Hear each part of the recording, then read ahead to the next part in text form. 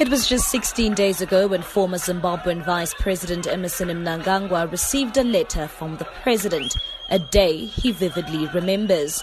Exactly 16 days ago,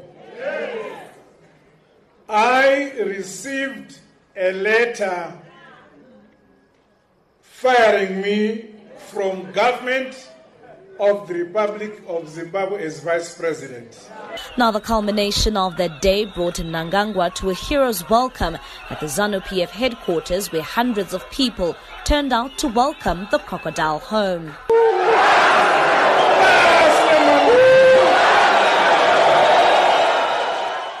People from all walks of life, young and old, began trickling in from as early as 12 noon to welcome a man who had been forced out of the country because of threats over his life. Supporters broke down in song and dance for most of the day, expressing their excitement over their new leader. Others were carrying placards bearing his image with messages of support. These supporters told the SABC News that the time for change has come. It's a turning point for Zimbabwe right now.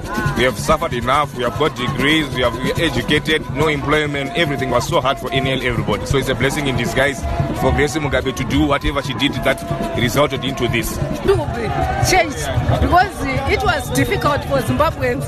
We are living in a difficult situation. I think you will change everything, and I hope so. You will do. As soon as Mnangagwa arrived in the evening, he thanked Zimbabweans for their patience, also saying that he is encouraged by their love and support. This evening, I feel so humbled that we have remained here until this hour at our headquarters, waiting for me, that you see me and I see you. He further told the crowd of people packed inside the grounds of the ruling party that they should also give themselves credit for finally removing Zimbabwean President Robert Mugabe from power.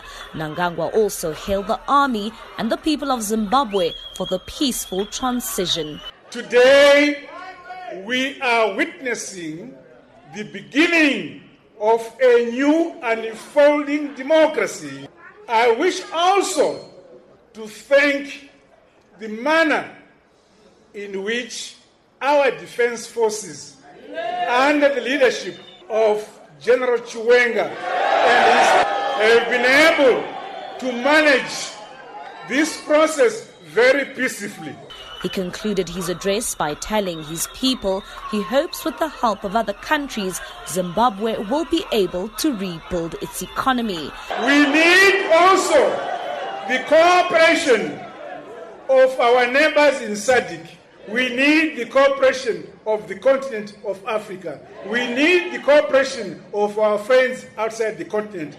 That we shall achieve. I am already receiving messages of cooperation and support for us to grow our economy. Mnangagwa is expected to be sworn in tomorrow. He will assume Mugabe's responsibilities until Zimbabweans go to the polls next year. Mbali Sibanyoni in Harare in Zimbabwe.